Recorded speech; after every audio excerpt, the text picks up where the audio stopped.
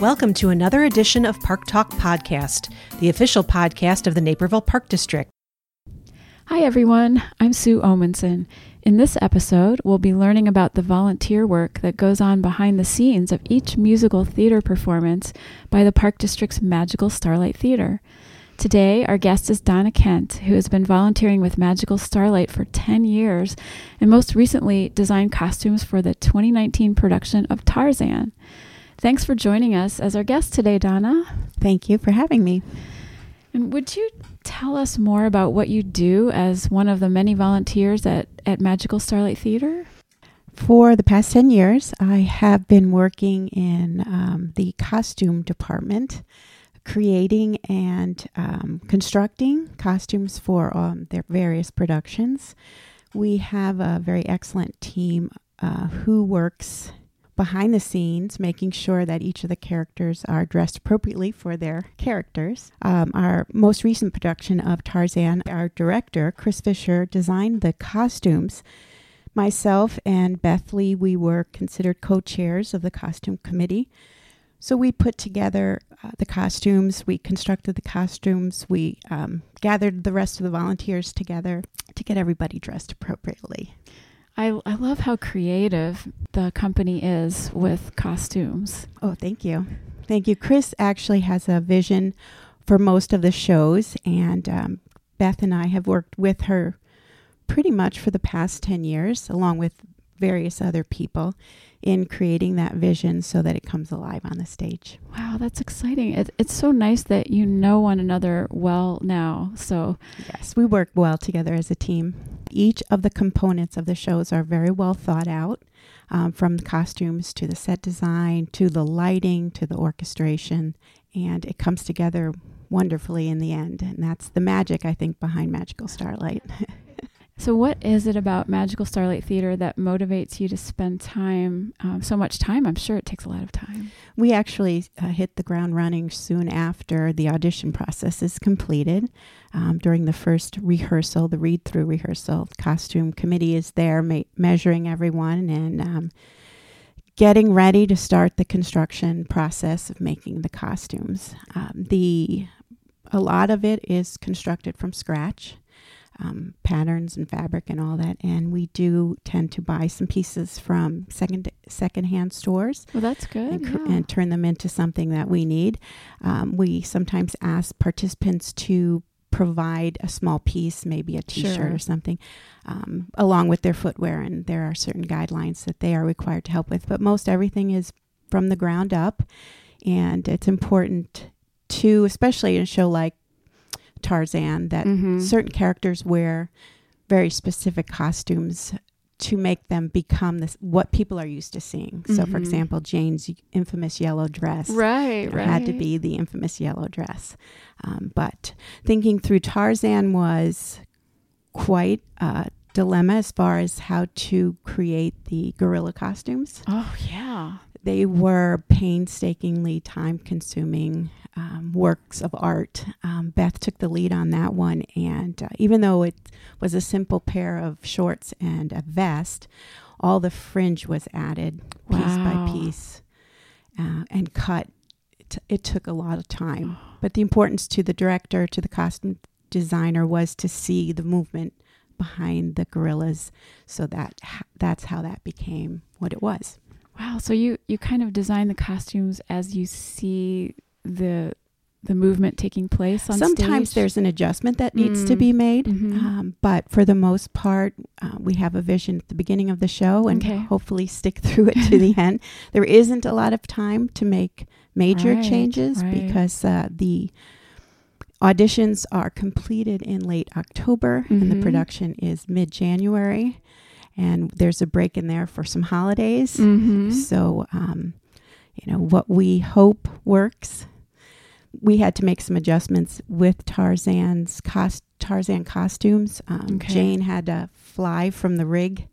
Oh, that's right. Yeah. So she wore the harness underneath her dress. Okay. But we needed to make some cuts in there in order to make it fit. And so, but those kinds of things you can't know until you're actually in Tech Week. I'm remembering some of the Little Mermaid costumes were beautiful. They were very pretty, colorful. Yes. Bright, vibrant. Yes, they were. That was a particularly large cast, and there were a lot of moving pieces, and every costume isn't just one thing. It's it could be a headpiece, a scarf, gloves. I mean, all that adds to making it look really nice. I was there, I think, at the rehearsal when everyone received their costume for the first time and tried it on. They were so excited.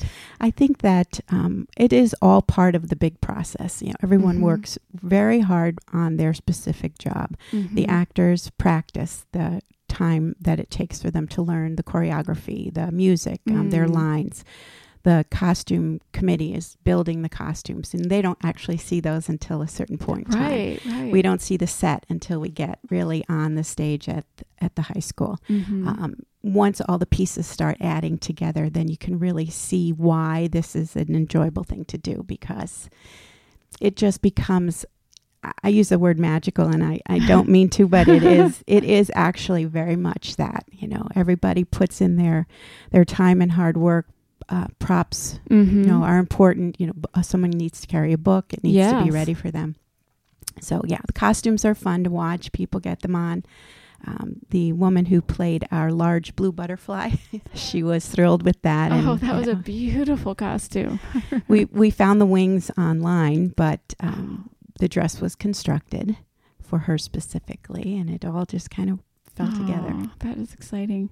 Do you have a special sewing machine that you use? No, I have a 28-year-old sewing machine I bought when my middle child was born, and I still use that and take it in for repairs after every show.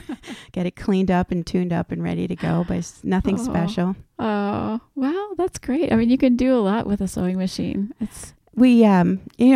Just because we have some patterns that may look more difficult to someone who is familiar with some level of sewing, doesn't mean that we can't utilize people who can sew a straight line. Okay. Some of the patterns are simple, pair of pajama pants or whatever. We need people who can help us maybe just hem things. I mean, when there's 60 dresses that need hems, which after we create the costumes, then we put them on them, measure the hems. I mean, all of that takes a lot of time. And so, it doesn't have to be someone who sews. Oh, that's good to know. Right. Yeah. If you can only cut out patterns or you hand sew and can do a hem by hand, I mean, all that can be very, very helpful. So with all this careful work together as a company and as people behind the scenes, what kind of growth and learning have you seen in the actors or in the other fellow volunteers? Well, I also volunteer to help at the audition weekend. Okay, sure. At the registration desk. So a lot of times I will see familiar faces come in year after year. Young students who are, this high in 4th grade, and then, 2 years later, their dancing skills, their acting, their music skills have all gotten so much better. But a lot of it is the shyer, quieter youth that get cast and then are behind the scenes. You watch them become much more confident in themselves. Great. They have developed great friendships with each other. The older youth will be mentoring the younger youth, helping them with their makeup, learning steps and things. So there's a lot of camaraderie, a lot of family. We become a family. I think you said that before. We had one young actor. She was in the first production that I helped out with at Cinderella. She was one of our little mice. Oh. And so that's 4th grade. I believe she was in 4th grade. That's the youngest grade that can audition. And several years later, she became our Peter Pan. Wow. Oh, I've met her. Yes. Yeah, she's darling. And so just to see that. That's tremendous growth. There was a young man a couple shows ago. He was struggling with some of the dance, and then he decided I was not going to let this beat me, and he took dance lessons, and then he came back with Tarzan, and you could really see his improvements. So again, it's a lot of confidence, and the children seem to get along really well. It's great to have that kind of thing to look forward to every year too. I know, to come back and see some of the same friends, but then it's always open to new definitely people as well.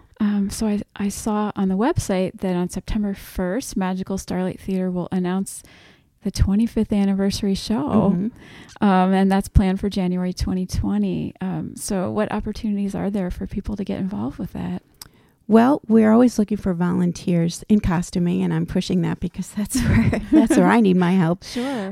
But costume construction is one. Hair and makeup teams, those individuals are generally backstage during the productions. Oh, fun. A props committee is always looking for hands to search for items, also or to help the setup behind the scenes. Sure. We need people with set construction and painting. That's generally an older crowd, high school or older, because of the power tools and such. But again, and stage crew, teenagers, I believe it's 16, they have to be on the stage crew. If someone has a child in the show, an adult can come and become what we call a wrangler or monitor, staying backstage just to make sure the children stay where they're supposed to. And they're usually back there playing cards and enjoying themselves. Planning the cast meals and the cast parties, someone needs to take lead on that. Someone can help with the marketing events. So there is a lot of help. If you have a special talent, you're an artist, a musician, a seamstress, we're always looking for people who are willing to help. Oh, yeah. Well, that's great to know. There's such a variety of things that you can do. And it sounds like there's a variety of levels of commitment, too. Definitely. Another opportunity would be for families to work as ushers, seating people and working with concessions. Right. Oh, I know our kids, when they were younger, would always look forward to the intermission to go get something, go get a treat. So, sure. Oh, that's great. So, anything else that you would want to add that I haven't touched on? I just think that it's a wonderful organization. They are a family to me. I've been around for such a long time. I have children who went through the Naperville School District but never participated in Magical Starlight, which is just how it turned out. But I do continue to come back because of the family sense that we get. And we do see a lot of families. They do strive to make this very much a family organization. When they come in and do auditions together, it's fun to see mom bring in the child and then at the last minute decide, I think maybe I'd like to join in. So that's really fun. It is a lot of fun.